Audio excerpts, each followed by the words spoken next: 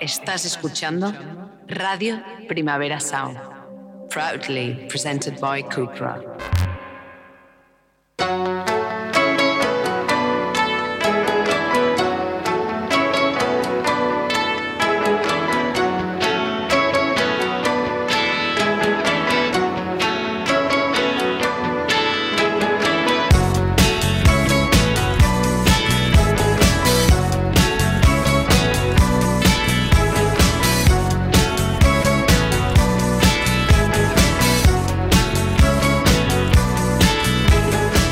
Bienvenidos a la Weekly, como cada día en directo, como cada jueves en español. Un programa de radio presentado por adultos que tratan de mantenerle el pulso a la actualidad del pop.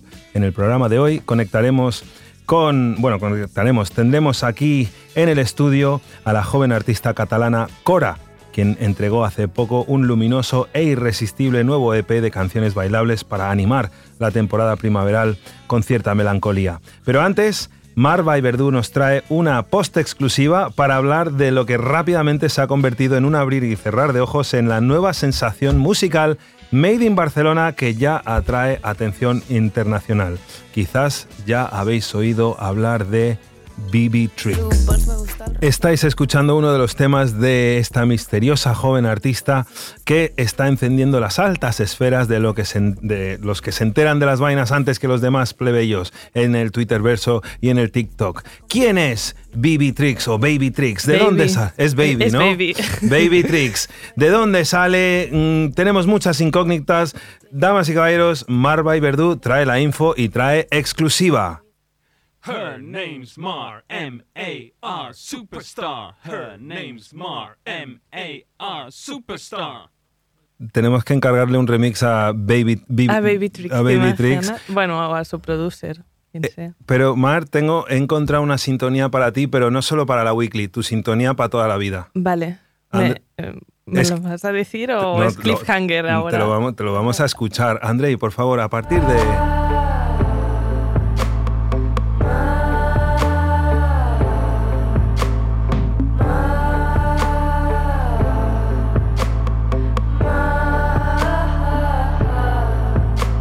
Pero ¿a que te pega todo? Me encanta, pero necesito un rebranding un poco más zen, ¿no? En plan... ¿Más zen que esto? No, yo me tengo que adaptar a mi sintonía ahora. Pero es que tú hacer eres... un rebranding un poco... En plan, vale, ahora hablo, chicos. Ir hablando hago como... un poco de ASMR.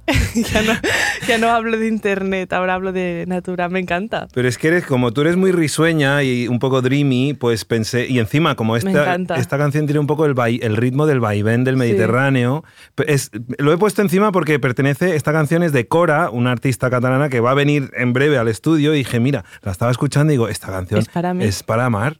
Es me para encanta. Mar. Te quiero, Kora. Muchas gracias por esta canción. Pero bueno, vamos ahora a hablar de otra artista que también es de aquí, de Barcelona, ¿verdad? ¿Quién es Baby Tricks? La pregunta del millón. ¿Quién es Baby Tricks? ¿De dónde sale? Porque todo el mundo está hablando de ella.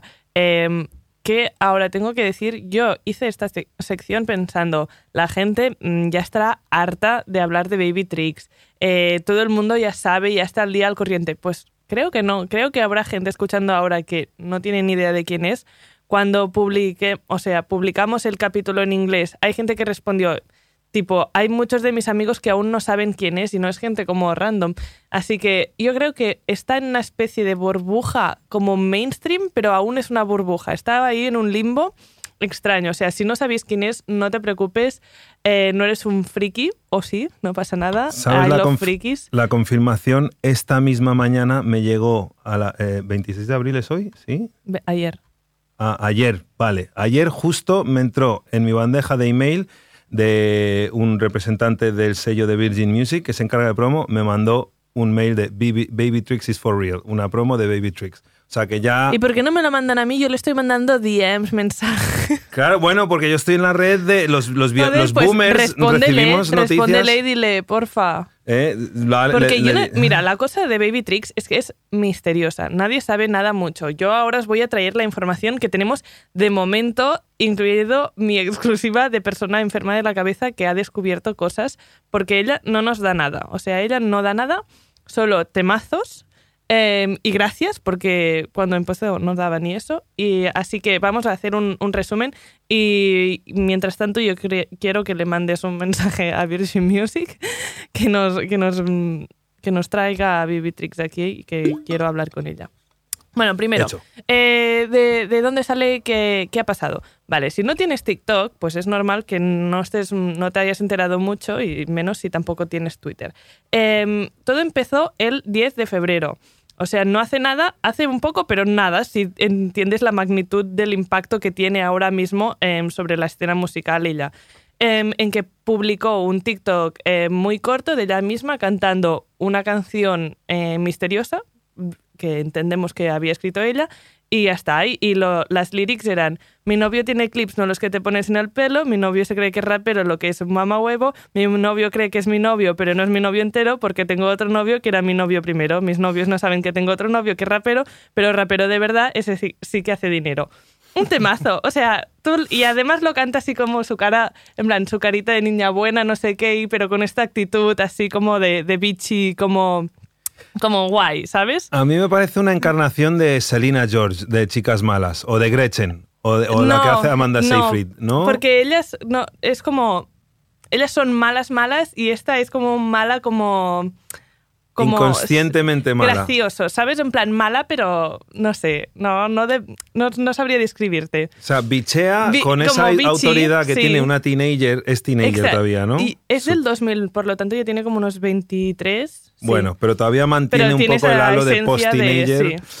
Sí, como que a lo mejor con unos años más no se le permiría, claro, ¿sabes? Habría un poco más de backlash, pero es como, no, habla así, tienes licencia. Exacto. Habla por todas nosotras. Bueno, este trozo de 10 segundos se volvió súper viral, él ya volvió a colgarlo con una amiga cantando por encima.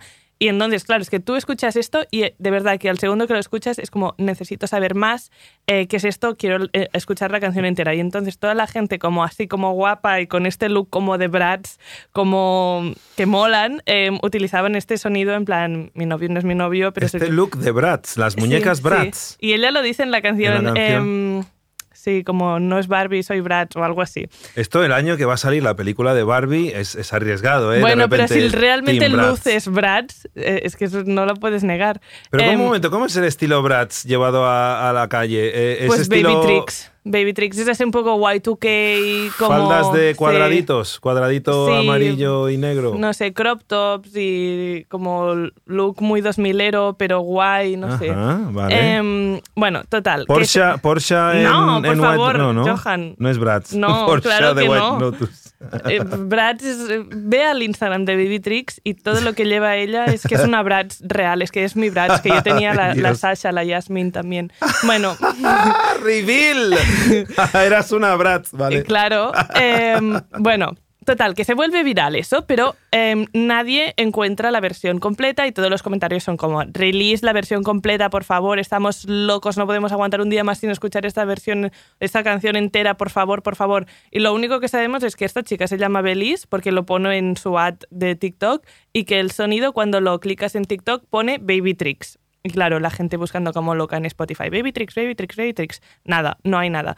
Entonces, pasan los meses, febrero, marzo, no sé qué, ella sigue posteando TikToks con este sonido, jugando con que la gente está completamente enloqueciendo porque no pueden, o sea, que quieren saber más de ella, y ella está jugando ahí con que la gente está pendiente, o sea, ella sabe que tiene el poder, tiene la paella por el mango.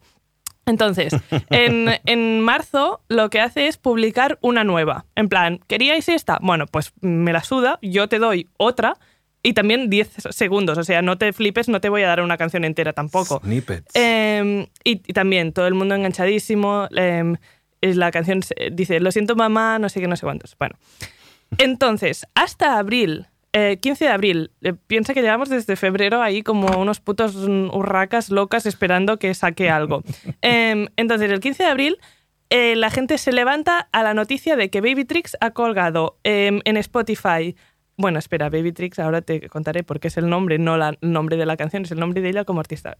Publica bajo el nombre de Baby Tricks una canción que se llama Misión Suicida en Spotify y un vídeo en YouTube que es buenísimo, y hasta ahí. Entonces es como, wow, primera vez que tenemos un tema entero que no es lo que pedimos, no es el tema que queríamos, porque los que queríamos son los de TikTok, pero también es buenísimo, samplea la canción de Law and Order, Sí. que es de genia, o sea, tienes que ser una absoluta genia musical de la vida, de todo, estar por encima ya de tantas cosas que no sabría ni cómo explicarlo para samplear la canción de Law and Order. Es que, esta es Misión Suicida, ¿verdad? Sí, esta es Misión. La tenemos en la playlist. Andrei, ponme un poco de la canción Misión Suicida, esa que tiene la portada del toro, el toro sobre la bandera de España. Buenísima. Funciona. Es buenísima. Bueno, esta es la primera canción que tenemos de ella, la gente enloquece. Y también a la vez nos regala Bambi, que es la canción de los novios raperos que no son su novio y que no es su novio entero. Se llama Bambi, tenemos la versión entera y ahí cuenta, como parte de la lyric, dice, no es Belize, es Baby Tricks. En plan, hello, Belize es mi nombre, pero mi nombre artístico es Baby Tricks y el nombre de la canción no es Baby Tricks, sino Bambi. Vale. Ubicaos. Y nosotros, vale, haremos lo que tú digas, reina, Baby Tricks, a tus pies. Y todo esto, claro, piensas como, aquí estamos a tus pies, pero si tú miras en Spotify, bueno, y en YouTube y todas las plataformas donde ya está, ves que está firmada con Virgin Music Universal. Bueno, Virgin, creo. ¡Qué rápidos! Es una locura que tu primer tema, que aparte tiene unos números muy fuertes para ser el primer tema de alguien, y alguien que no es como, uy, viene de este grupo y ahora se presenta en solitario su nuevo proyecto. No, es una tía que nadie sabe nada de ella y que su primer tema sea con Virgin. O sea, es una locura absoluta, y todo gracias a TikTok. Mira, de momento en Spotify tiene 129.440 oyentes mensuales. Y te digo con que snippets. Esto es de el 15 de abril. Estamos a 27. O sea, es una locura. O sea, no tenía Spotify hasta hace un par de semanas y ya está con estos números. Es que estamos delante de un fenómeno muy heavy. Está pasando todo tan rápido y tan delante de nuestros ojos que es como difícil de que se te quede en la cabeza. Sí. O sea, de agarrarlo, como si dijéramos. Es como que todo se está pasando muy rápido. Por ponerlo en relación a... Todo lo relacionamos con Rosalía. Rosalía sacó Los Ángeles, ese disco con Rosalía Refri. Venía de tocar en bares y de muy abajo. O sea, una larga trayectoria hasta que estalló el mal querer y de repente todo el mundo con Rosalía en la boca. Claro. ¿Sabes? O sea, pasó mucho. Y de repente, en un abrir y cerrar de ojos, claro, es tenemos que ella ha caso. hecho un TikTok para llegar aquí, ¿eh?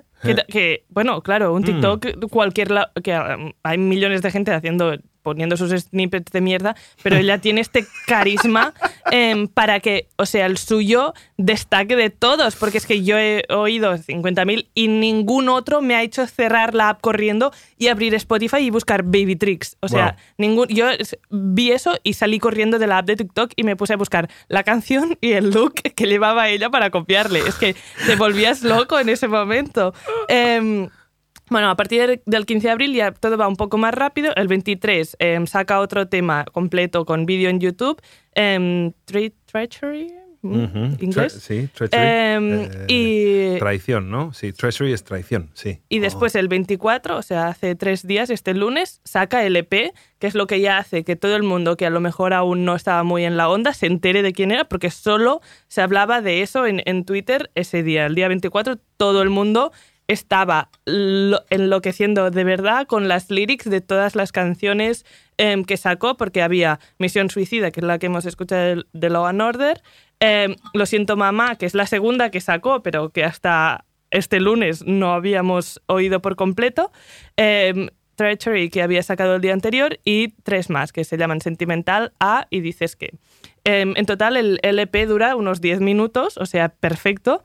Y yo, pensando en qué ha hecho la señora Belize para que estemos todos a sus pies sin tener un background que conociéramos o una historia que nos haya hecho empatizar un montón. ¿Qué es lo que nos ha enganchado tanto a todos? Porque será por gente en el mundo y gente con influencia y gente con no sé qué, pero es como que de una manera general ha enganchado a un público muy grande. Puedes ser súper niche y como atraer a un público muy específico, pero ha conseguido como la atención muy generalizada de mucha gente. Entonces, obviamente, pues tiene mucho estilo, tiene carisma, tiene esta actitud de I don't give a fuck. Vale, son cosas súper importantes y como súper de nuestro tiempo para triunfar y ya es un terreno súper estable de donde crecer. Pero yo creo que lo más importante y lo que nos ha atraído, que es como su punto innovador, porque hay muchas chicas que tienen ese rollo, su punto innovador y único y que hace que te enganches porque no lo has visto aún, es su manera de cantar y como de escribir sus letras, que es como stream of consciousness, como si fuera, en plan, que ella está hablando, en plan, como cero filtro, estoy hablando de... Sí. No sé qué voy a decir a continuación, pero es como, ni siquiera, o sea, como si estuvieras en su cabeza, ya ni siquiera como si escucharas a ella hablando con una amiga, no, como si estuvieras dentro de su cabeza oyendo sus pensamientos, que tus pensamientos no tienen casi ni una lógica, ni terminan, y es como eso, y eso es como... engancha mucho, porque yo no lo he visto, o puede que sí que haya otra gente, pero es que a este nivel y tan literal, y por ejemplo, la de Lo siento mamá, una de mis lyrics favoritas es cuando está hablando de que su padre es un cabrón no sé qué y dice, para mi cumple me regaló una lata de Coca-Cola, sí. Pensaba que era broma, ¡ay! Era Dr. Pepper, eran 6 latas, en verdad, para mi cumple de los 12. Y además lo dices como, ni siquiera está como cantando, es como si fuera spoken poetry. Sí. Es que eso me engancha de una forma, tipo, me caigo de culo al suelo, me muero, me desmayo. Es como, wow, me parece súper inteligente, no sé de quién te lo copias porque no sé cuáles son tus referencias como para llegar a esto. La gente la llama la Ice Spice española, pero Ice Spice es como un rap súper guay, me encanta Ice Spice hasta la muerte, lo daría todo por ella, pero es como más como un rap más tradicional de chicas raperas que súper guays, pero no es tanto como lo que hace Baby Tricks, aunque sí que entiendo que tienen un rollo similar. Esto de hablar tal cual, y no sé, me encanta. Así que bueno, todo el mundo... No acabo de entender, ¿lo ve como un recuerdo pocho que su padre le haya regalado 6 latas de Dr. Pepper? Para tu cumple de los 12, pues sí es un poco pocho, Es pocho, ver, ¿vale? En plan, felicidades, hija, tío. Y encima, una Dr. Pepper. En otra de sus letras da a entender que su padre es un DJ. Cabrón, sí. Bueno, pero es DJ. Sí, los DJs son cabrones. Que no. Sí. Pero tú eres DJ, Johann. Tu hija va a sacar un tema cuando tenga Dios 20. mío. No, pero no sé qué tipo de DJ, si es un DJ de cerrar el Pontaeri o un DJ de hotel, como yo. Pero bueno, el padre es no sé si es como que es un padre ausente que no está presente en su vida y encima el día que aparece le trae una lata, un six-pack de Dr. Pepper. Pero es random. Es random, pero... Y ahora porque es fácil conseguir Dr. Pepper, pero hubo una época que era como una cosa especial de importación. No vamos a hacer aquí a la apologies del padre de Baby No, Tricks. a lo mejor era como... ¿Te acuerdas lo feliz que eras con 5 años bebiéndote un Dr. Pepper conmigo en Disney Claramente o algo? no es un buen recuerdo si lo cuenta así. Así que lo siento para ella y no para su padre. Bueno, total... La gente es mega mainstream, esta chica ya puede que aún no la hayas escuchado, pero la gente que tú escuchas está obsesionada con ella, empezando por Rosalía, que ya la sigue, Bizarrap también la sigue en Instagram, Zetangana estaba tuiteando el otro día sus lyrics, ¿qué más? Bueno, tiene beef ya con Badial y Young Beef. ¡No! Y Karol G hizo un TikTok, Karol G que lo peta lo máximo, hizo un TikTok con la canción de Misión Suicida, así como cantando. La de Young Beef es que la frase, si la a solas, sin darle contexto, bueno, es que no tiene contexto tampoco la frase. Te follaste a Young Beef, ahora tienes el SIDA. Es como, ¿cómo puedes decir eso? Sí, tengo que decir... todos los temas, o sea, todos los videoclips que ha sacado, todas las cosas, la poca información que tenemos es ella trabajando con gente de este mundo, gente que se relaciona con Badial, pero también con el mundo Purgang y con el mundo Young Beef. Realizadores de videoclips. Todo esto. Entonces, ellos se han creado este beef. Ella dice esto de Young Beef, en plan, ahora tienes el SIDA, te has follado Young Beef. Young Beef le contestó con un tweet, le ha dedicado ya una canción que se llama Baby Tricks is for Kids, en que le devuelve el beef, y ella después ha respondido con un TikTok riéndose un poco con una cantidad de dinero que yo no había visto en mi vida, así, ella en plan, sí, me lanzas tema, pero yo estoy con dinero. Y después de esto, ella hizo otro tweet diciendo, en verdad todo el odio es amor. Y yo creo que todo esto es un poco una estrategia de que van a sacar un tema juntos y para crear un poco de hype. Creo, porque si no... quiero decir, es un beef un poco, no soft, porque tampoco te vas a meter ahí con Baby Tricks y la vas a destrozar, porque al final es una chica de 20 años o 23. Sí. Pero sí que lo he visto un poco como... que sí que aquí hay gente que tiene un montón de conspiranoias, tipo, es una industry plant esta chica, no sé qué. No lo sé si es una industry plant, lo que sí que me ha dado una sensación un poco de que se estaban dando una bola amigable entre ellos, tipo, ahora tú me tiras, yo te tiro a ti y la gente nos hace el caso correspondiente a un beef. En todo caso, a mí me ha encantado, me da igual si es organizado o no, yo quería estar ahí viéndolo, me ha encantado, muy bien chicos, lo habéis hecho genial.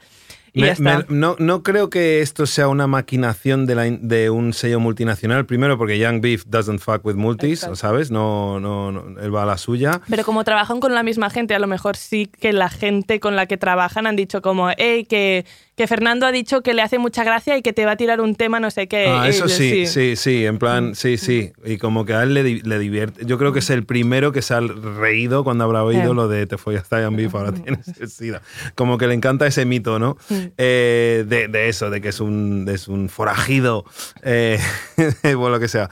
Y con Bad Gyal, ¿qué es lo que le dice en su letra? Que no bailas tan bien. Realmente Bad Gyal le sudó olímpicamente. Bad Gyal sí que no tiró del hilo, la dejó ahí hablando un poco sola, pero dijo Bad Gyal, espera que lo encuentre.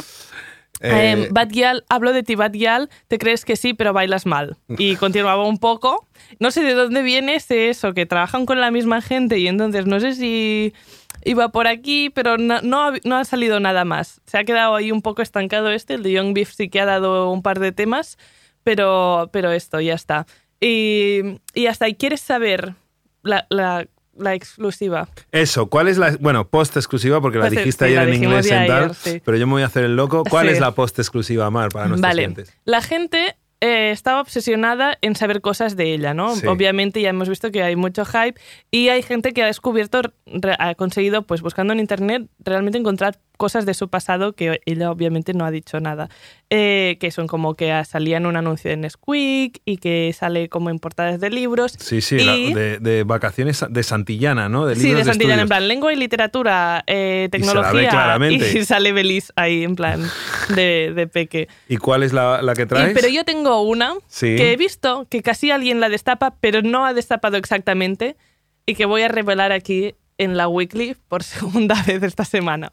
Que es, que Belis ha tocado ya en el Primavera. ¿What?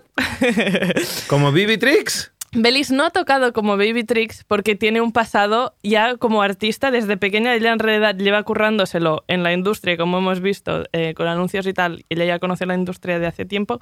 Como Baby Tricks no, pero con otro nombre que es, ahora lo voy a decir al revés otra vez, O Cake and the Cookie, o Cookie and the Cake, que es un grupo infantil de mini música, que mini música cada año tiene un espacio en el Primavera, que es para niños que pueden disfrutar del festival durante horas normales, obviamente, y Belis formaba parte de este grupo con su niñera y tocaban las dos juntas. Es un grupo monísimo, de verdad me encanta. Estás comprobando si lo he dicho mal. Oh, Cake. Oh, Cake and the Cookie. And the Cookie. Oh, pastel y la galleta. Sí, pero... y la gracia de todo esto, porque yo la veía y decía, esta chica luce España profunda, luce Ceuta y Melilla, luce... pues no, es catalana. Belis es catalana y hay vídeos de ella hablando catalán. Y de pequeña, obviamente, no de ahora. Y a mí me encanta esto, me ha hecho sentir como germano con Belis. Pero también canta muy bien en inglés con acento propio, o sea, que sospecho que uno de sus padres es norteamericano igual. Sí, la madre o el padre no es de aquí, supongo. Es que ella vive entre Barcelona, París y no sé qué otro sitio, no sé dónde lo vi esto, la verdad, pero y ahora parece que me lo estoy inventando. De hecho, en París ya ha hecho un concierto. ¿Ah? ¿Como Baby Tricks? Sí, su primer TikTok, de hecho, antes de sacar los snippets, fue Secret First Concert in París. Y es como, ¿qué? ¿Y quién eran tus fans si ni siquiera había sacado el snippet que te hizo famosa? Es que hay un montón de cosas que aún tengo muchas preguntas, por eso quiero que venga aquí y hablar con ella, aunque a lo mejor ahora ya no quiere, porque tiene mucha gente, tendrá que hablar con Bizarrap y gente más importante, pero bueno, total, que yo estoy aquí por la trama y sé que, bueno, podría haber sido como un bluff de TikTok y que la gente se hubiera olvidado, pero yo creo que esto va a durar. Tampoco no sé, porque no puedo adivinar, pero tiene algo que yo creo que es factible que le lleve a una carrera como, pues, bueno, es que ya tiene una carrera estable y solo han pasado 2 meses. ¿Cómo va a poder? Bueno, habría que liarla mucho o que la gente realmente tenga una capacidad de atención de -2. Pero sí que está pasando esto de que cuando te lanzan mucho a la cara una información o una persona, en plan, que no paras de verla en TikTok, en TikTok y Twitter y todos los ratos, ya hay gente que es como, ya está, no quiero saber más, ya no me gusta. Estaba obsesionada, pero ya me he cansado. Así que a lo mejor, pues, si cae será un poco por eso, pero no creo que desaparezca. Baby Tricks. Tenemos todo el tiempo del mundo para ti. Yo quiero escuchar más. Me gustaría que venga aquí al estudio a que la entrevistases tú. Yo creo que no podría, me daría vergüenza. Ay, no, sí, hay que hacer que esto pase. Ya te digo, ¿cuál es tu letra favorita de momento? Es que quería jugar contigo a un juego en que decidíamos cuál es la best lyric de Baby Tricks, pero es que tendríamos que hacer un programa entero, no nos daría tiempo. Pero yo creo que mi favorita puede que sea la de Lo siento mamá, cuando dice, nací en el hospital del mar y mi padre estaba ahí y mi padre estaba por ahí pinchando, seguro que empastillado, y yo ahí naciendo, ¿sabes? Saliendo de un coño, literal. Me lo has hecho pasar fatal. Vale, pues otra. Otra que no sea tan de esto. En Misión... ¿Suicida? En Misión Suicida tiene una que dice, Iu, eres hortera, eres más fea que la parte de atrás de una nevera. Y he pensado, es verdad. Es muy de chicas malas eso. La parte de atrás de una nevera, pues no es la más bonita. O sea, me parece un muy buen símil que nadie utiliza y que podría utilizarse más. Eres más fea que la parte de atrás de una nevera. Iu, eres hortera. Es como tela. ¿Cómo debe de ser ella y sus amigas cuando se juntan a bichear si hablan así? Me encantaría formar parte del grupo y ser cotillas y criticonas. No, pero eso es como bullying. Aunque es girlhood. Ya, pero imagínate las enemigas que pueda tener ya en el instituto o Bad no, girl. o ya no. Buah, tener ya un beef con Bad Girl ya, y un beef que no es beef con Young Beef, es un buen comienzo a una carrera. Es un muy buen comienzo. En el pop actual. Y empezar así como ha empezado ella, como siendo tan la imagen, como la idea platónica de lo que es el 2023. Aparecer en TikTok, lanzar 10 segundos de una canción y volverte famosa instantáneamente. Increíble. Bueno, pues Mar nos lo ha traído. Baby Tricks es su nombre. Vamos a poner otro temita ya para cerrar esta sección. Muchas gracias por traernos esta joya de la actualidad. Ya tenemos con nosotros a nuestra invitada, a Kora. Ella lanzó su primer EP con 16 años, aprendió a tocar la guitarra con 8 años, a autoproducirse ella sola con lo que tenía a mano. En pocos años, sin llegar a cumplir 20 años, ha creado canciones que repasan todos los estilos placenteramente lánguidos, como el bedroom R&B, el bossa nova o lo que yo llamo siesta junto a la piscina disco, o tumboneo disco, house de tumbona. Bienvenida, Kora. No había escuchado nunca este concepto. Es Buenos que días, me gusta parir géneros aquí, maneras de describir. Tumbona house. Tumbona house. Hay bastante tumbona house en tu nuevo EP que tiene el título de, son 3 estrellas. ¿Cómo lo pronuncias? Es que sigo sin saberlo y mira que hace ya tiempo que está en creación y que ha salido y sigo sin... Yo lo voy a dejar en 3 estrellas. Ajá. Y como tener además la parte tan empalagosa de tener que decir, se refiere a los símbolos porque tal. Prefiero eso que buscarle un nombre como, sí, va a ser así. Ah, pero ¿hay una explicación a la simbología de las 3 No, es pura estética. Ajá. Porque vi que se podía, ya llevaba tiempo que veía artistas que usaban simbolitos y dije, pues yo también. Y ya está, no tiene más explicación. ¿Estás al tanto de los, creo que son británicos, Two Shell?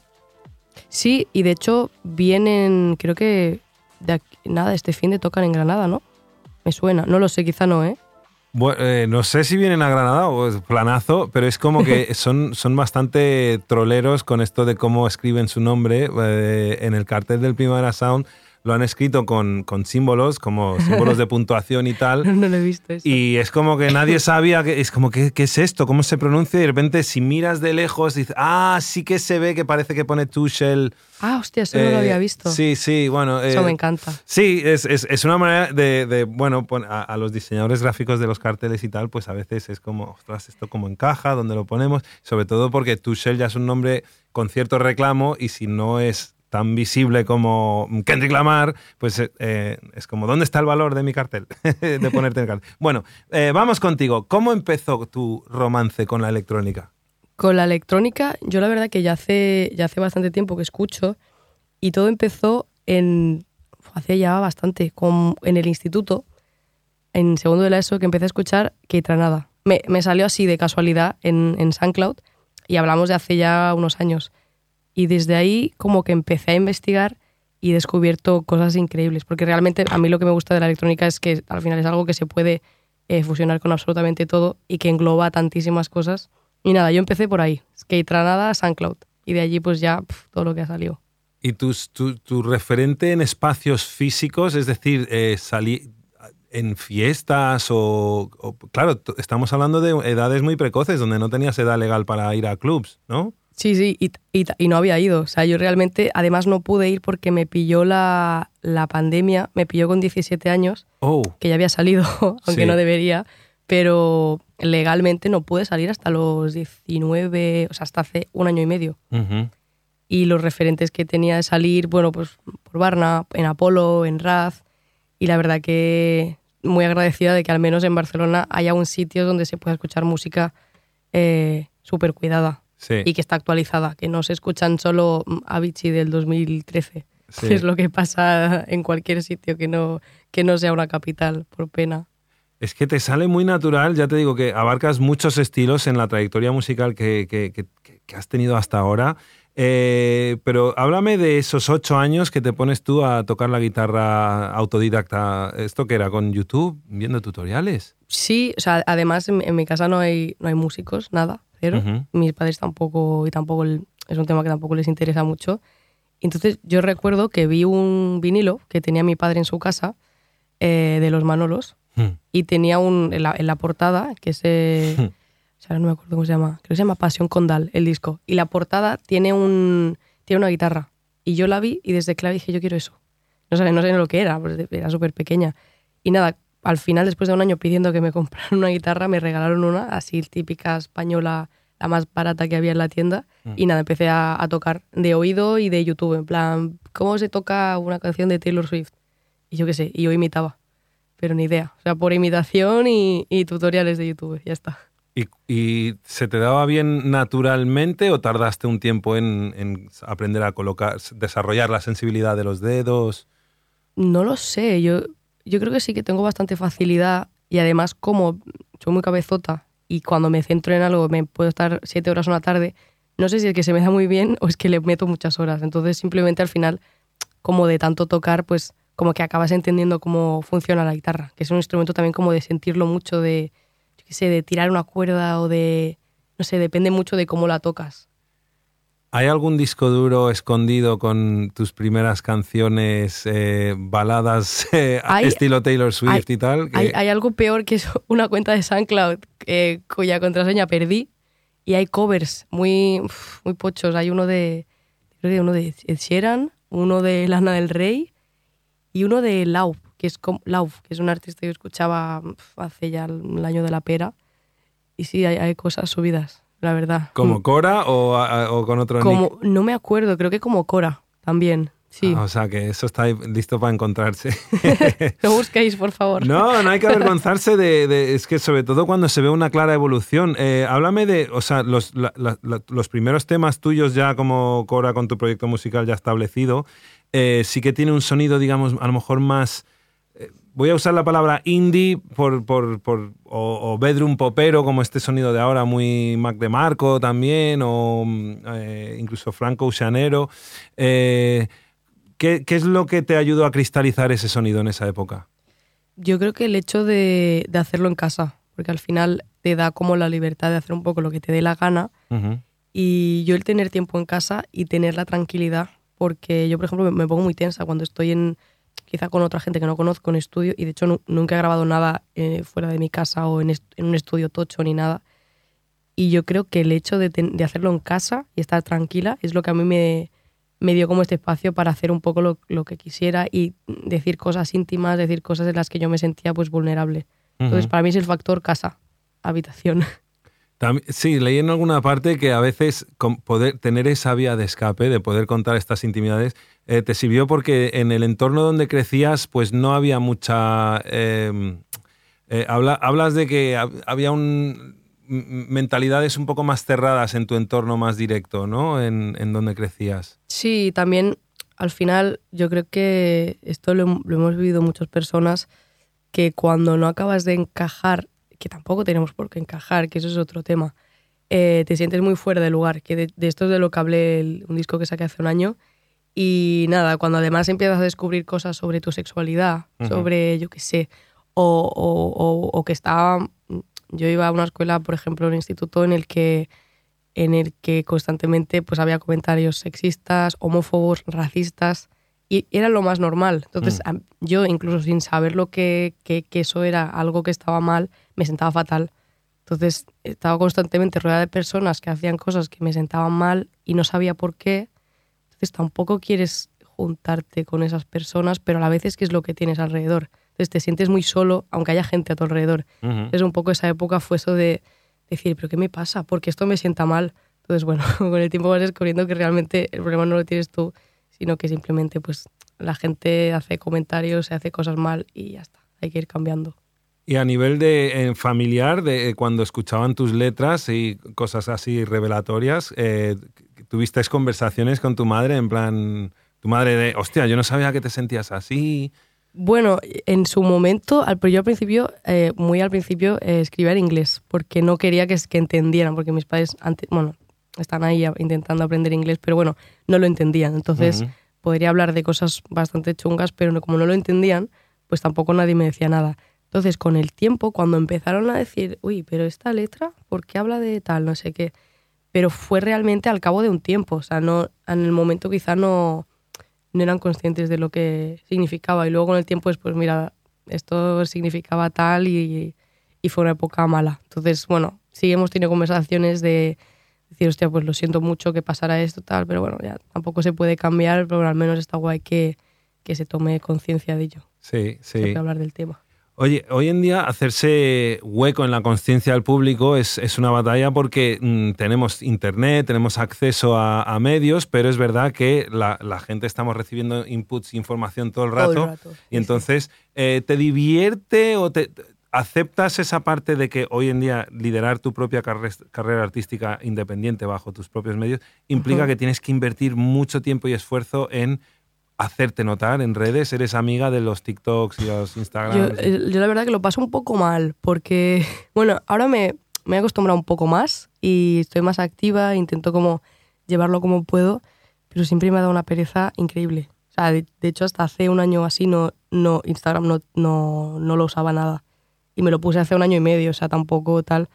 Pero me da muchísima pereza, pero a la vez es una putada, pero es que realmente es necesario. O sea, a mí me encantaría que no lo fuera y yo poder pues obviarlo y no usarlo y ya, pero bueno, es una realidad con la que vivimos y al final es una herramienta y realmente si la usas te puede jugar a tu favor y realmente te pueden salir contactos súper guays, amigos, bolos, o sea que bueno, a mí no me gusta y ojalá no fuera así, pero bueno, creo que también es una herramienta, así que bueno, yo qué sé, hay que ir viendo cómo se lleva. Desde la salud mental también cuidarse de eso.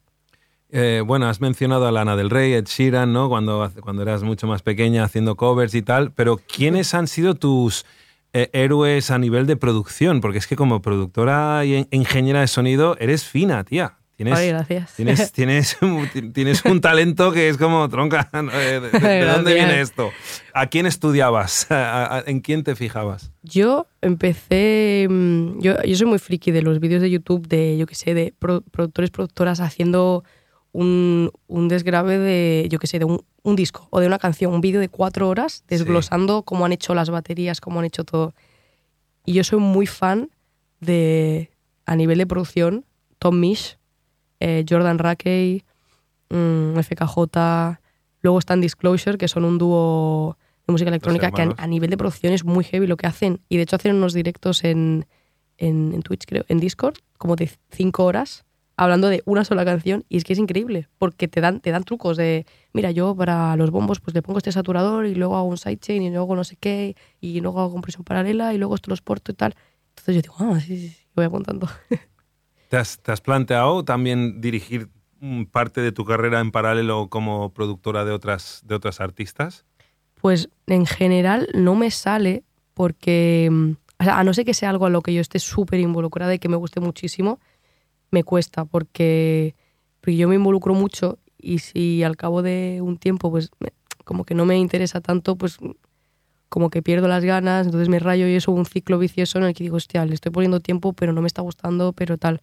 Pero sí que me lo planteo porque me gusta, o sea, a mí me encanta producir, pero bueno, tiene que ser como cosas que realmente me gusten mucho, si no, no me lo planteo porque me agobio y no me quiero agobiar. Sí, nada, te entiendo. ¿Hacia dónde igual que ha habido una clara evolución en tu sonido hacia dónde estás ahora en tu último EP, que es un poquito más bailable, por decirlo de una manera, ¿dónde quieres ir en la siguiente parada musical? Ahora mismo, musicalmente, estoy muy metida en el tema del directo, que hasta ahora era algo que como que tampoco le metía tanto tiempo y tal, pero ahora estoy muy metida en montar un directo, bueno, que ya estamos tocando, de hecho, pero como que lo quiero agrandar mucho y llevar visuales y poco a poco ir haciendo más grande el formato que llevamos. O sea, que ahora no tanto a nivel de qué música estoy haciendo o no, porque tampoco te lo sé decir, porque cada día quiero hacer una cosa diferente, pero sí que a nivel de proyecto estoy muy metida en hacer un directo en el que puedas llorar, bailar, saltar, a la vez estar tranquilo, a la vez groovear y yo qué sé, estoy metida en eso ahora, como el directo, en el te lo toco ahora y te llega ahora, en el momento.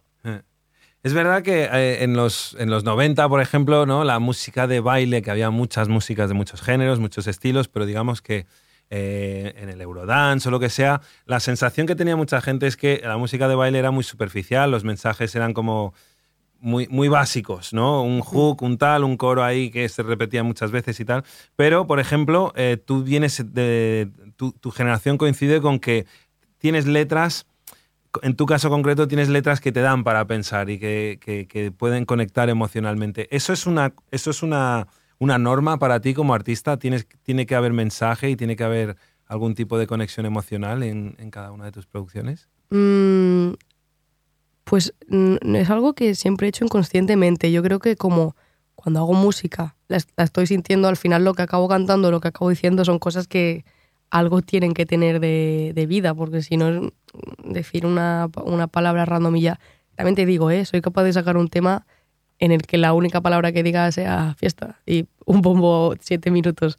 Pero en general sí que me gusta ponerle letras que signifiquen algo, aunque sea una frase o dos,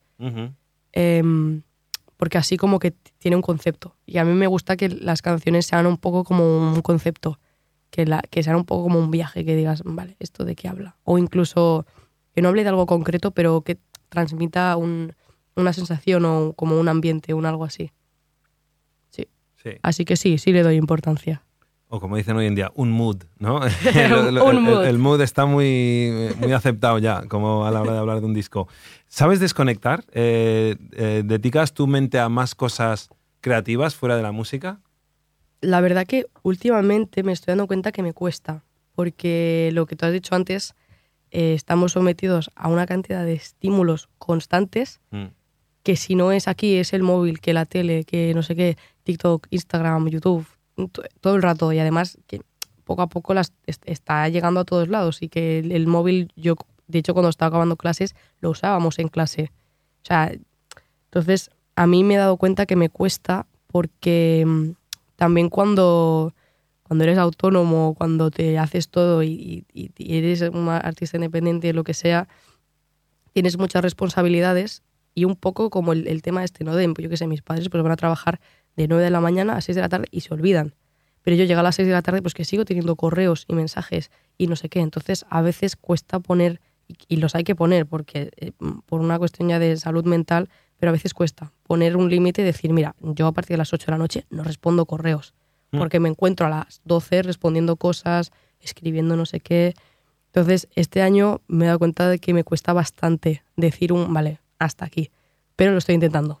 Estoy intentando pues buscar momentos de tener mi media hora al día de tomar el sol solo y ya. Nada más que tomar el sol. Hacerme mi té, leer un poco, que bueno, últimamente leo poquísimo, escuchar música, pero escuchar por gusto, no por analizar, sino porque me apetece ponerme un disco y ya está. Sí. Así que lo intento. Y salir a caminar, que viene muy bien salir a tomar el aire, que si no te pasas 10 horas en el estudio y te olvidas de que pues ha salido el sol. Entonces, un poco intento eso, hacer algo de deporte y escuchar música sin intención de nada. Y has dicho que te has hecho autónoma, o sea, tú ya diriges el proyecto de Kora como tu pequeña empresa, ¿no? Sí, en plan emprendedora, ¿no? Sí. Como los de hoy en día, los cripto bros, ¿cómo se llama? No, pero es verdad, es que es algo que ojalá hubiera oído... Invierte en este nuevo disco. Pero es como que cuando noto bandas o artistas que piensan así pronto o aprenden a pensar así, les va muy bien, porque entonces como que mucha gente sueña con, ay, me encantaría dedicarme a la música, pero siempre en manos de otras personas que me dirijan, ¿no? El sello, la promo y tal, y es como, no. Piensa como Rosalía, que piensa como una artista una empresaria, sí. ¿no? Una empresaria. Y veo que tú me estás diciendo un poco, ¿no? ¿Qué es eso? Que tú Sí. has ido a registrar, ¿no? ¿Has registrado tu nombre? El nombre artístico no, pero sí que lo voy a hacer ahora. Lo tengo pendiente de hacer esta semana. Pero sí que a nivel burocrático ya hace 2 años o así.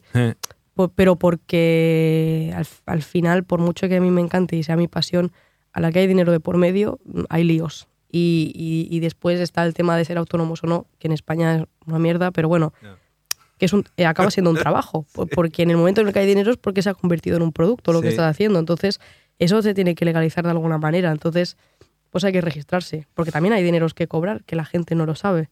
Entonces, yo qué sé, yo me he espabilado y ya está. Y tampoco lo voy a dejar en manos de otra gente porque la gente, yo creo que no lo tiene tan claro como tú mismo, ¿no? Sí. Pues te pones las pilas y venga, pim pam, a darle, ya está. Sí. Es lo que hay. Pero a lo que quería llegar era eso.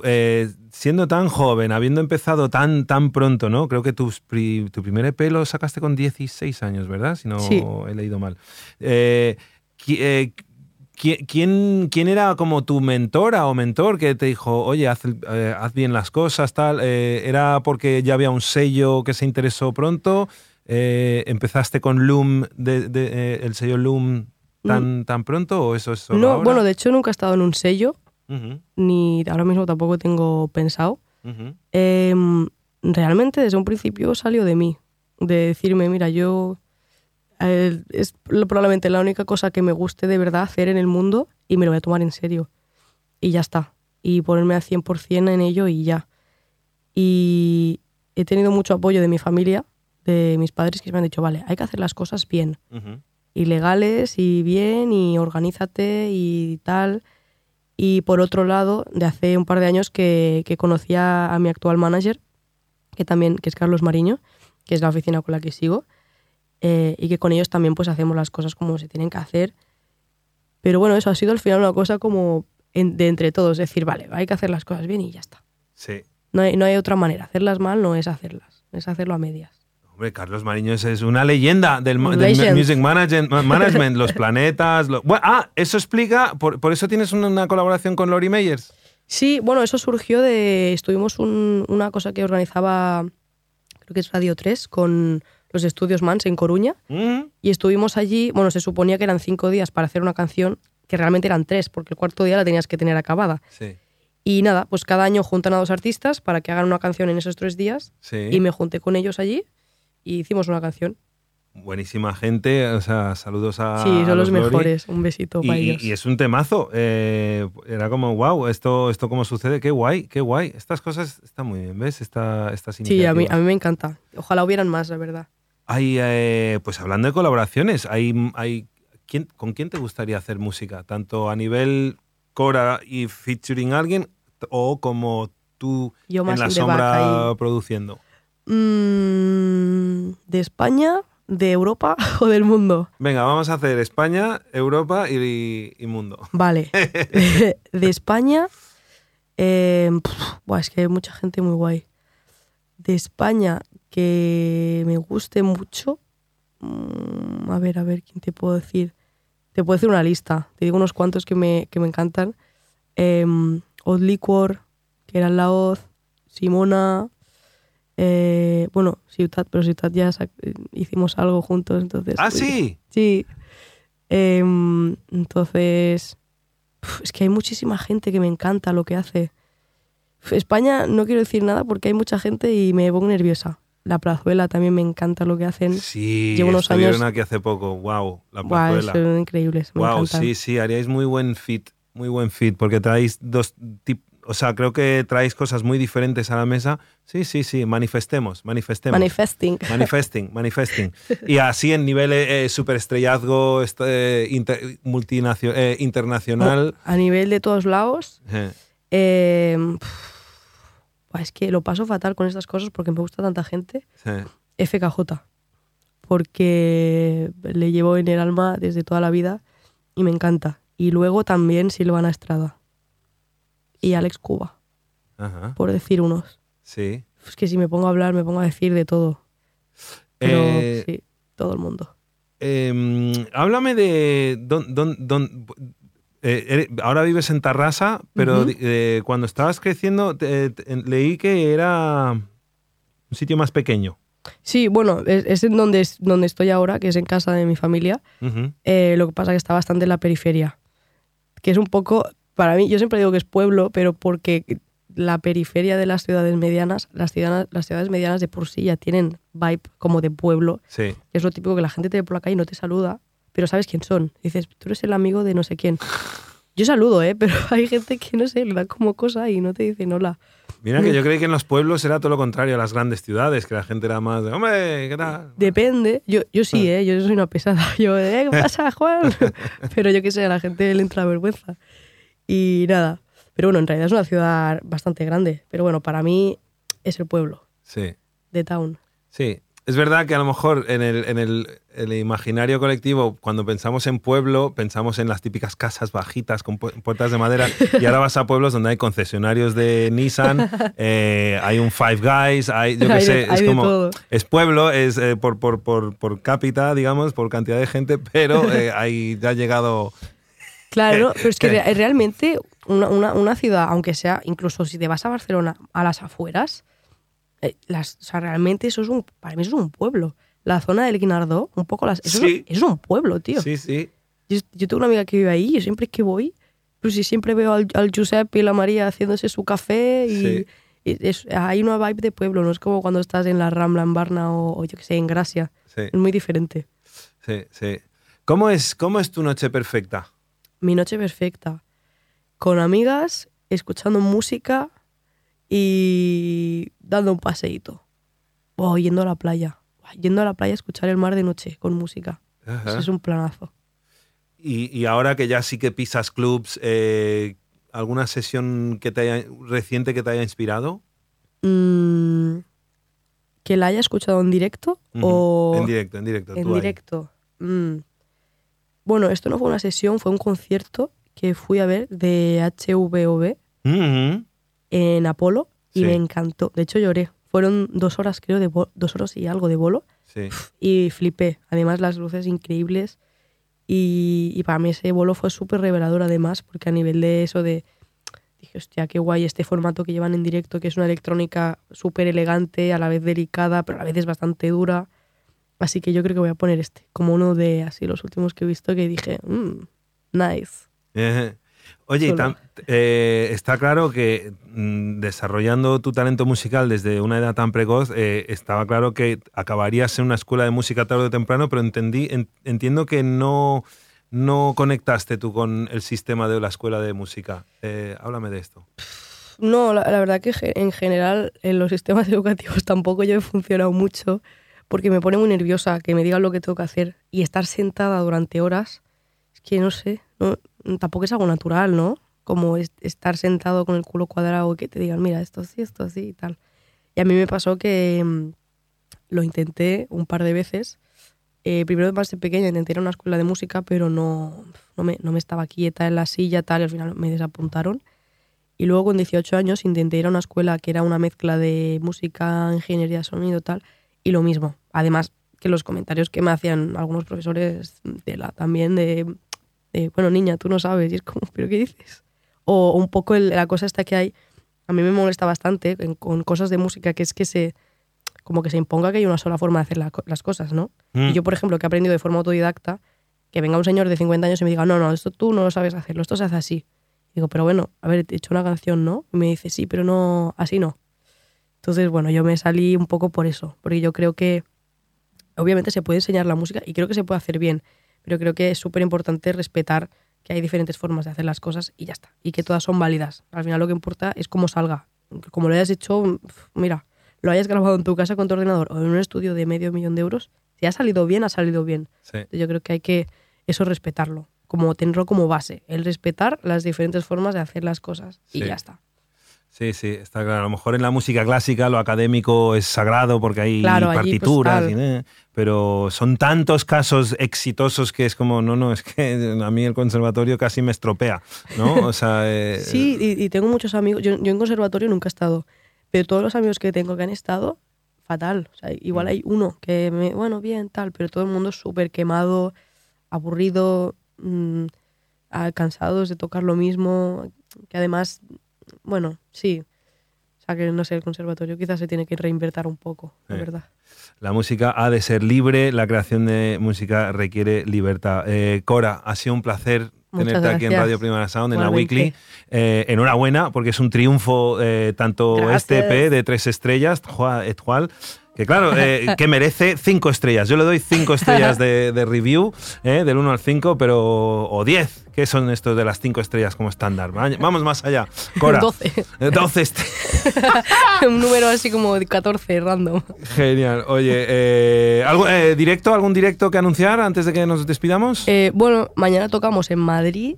Toma ya. Pasa que eso está sold out. Ajá. Wow. Y yo estoy afónica un poco. Wow. Pero bueno, no pasa nada. Mucho jengibre. Jengibre y a dormir. Y pronto creo que tocaremos en Barcelona, pero no lo puedo anunciar. Que ya tocamos hace poco. Sí. Pero no puedo decir nada aún, así que por ahora esto. Bueno, ya lo anunciaremos cuando lo sepamos. Enhorabuena, Cora. Muchas gracias. Muchas gracias.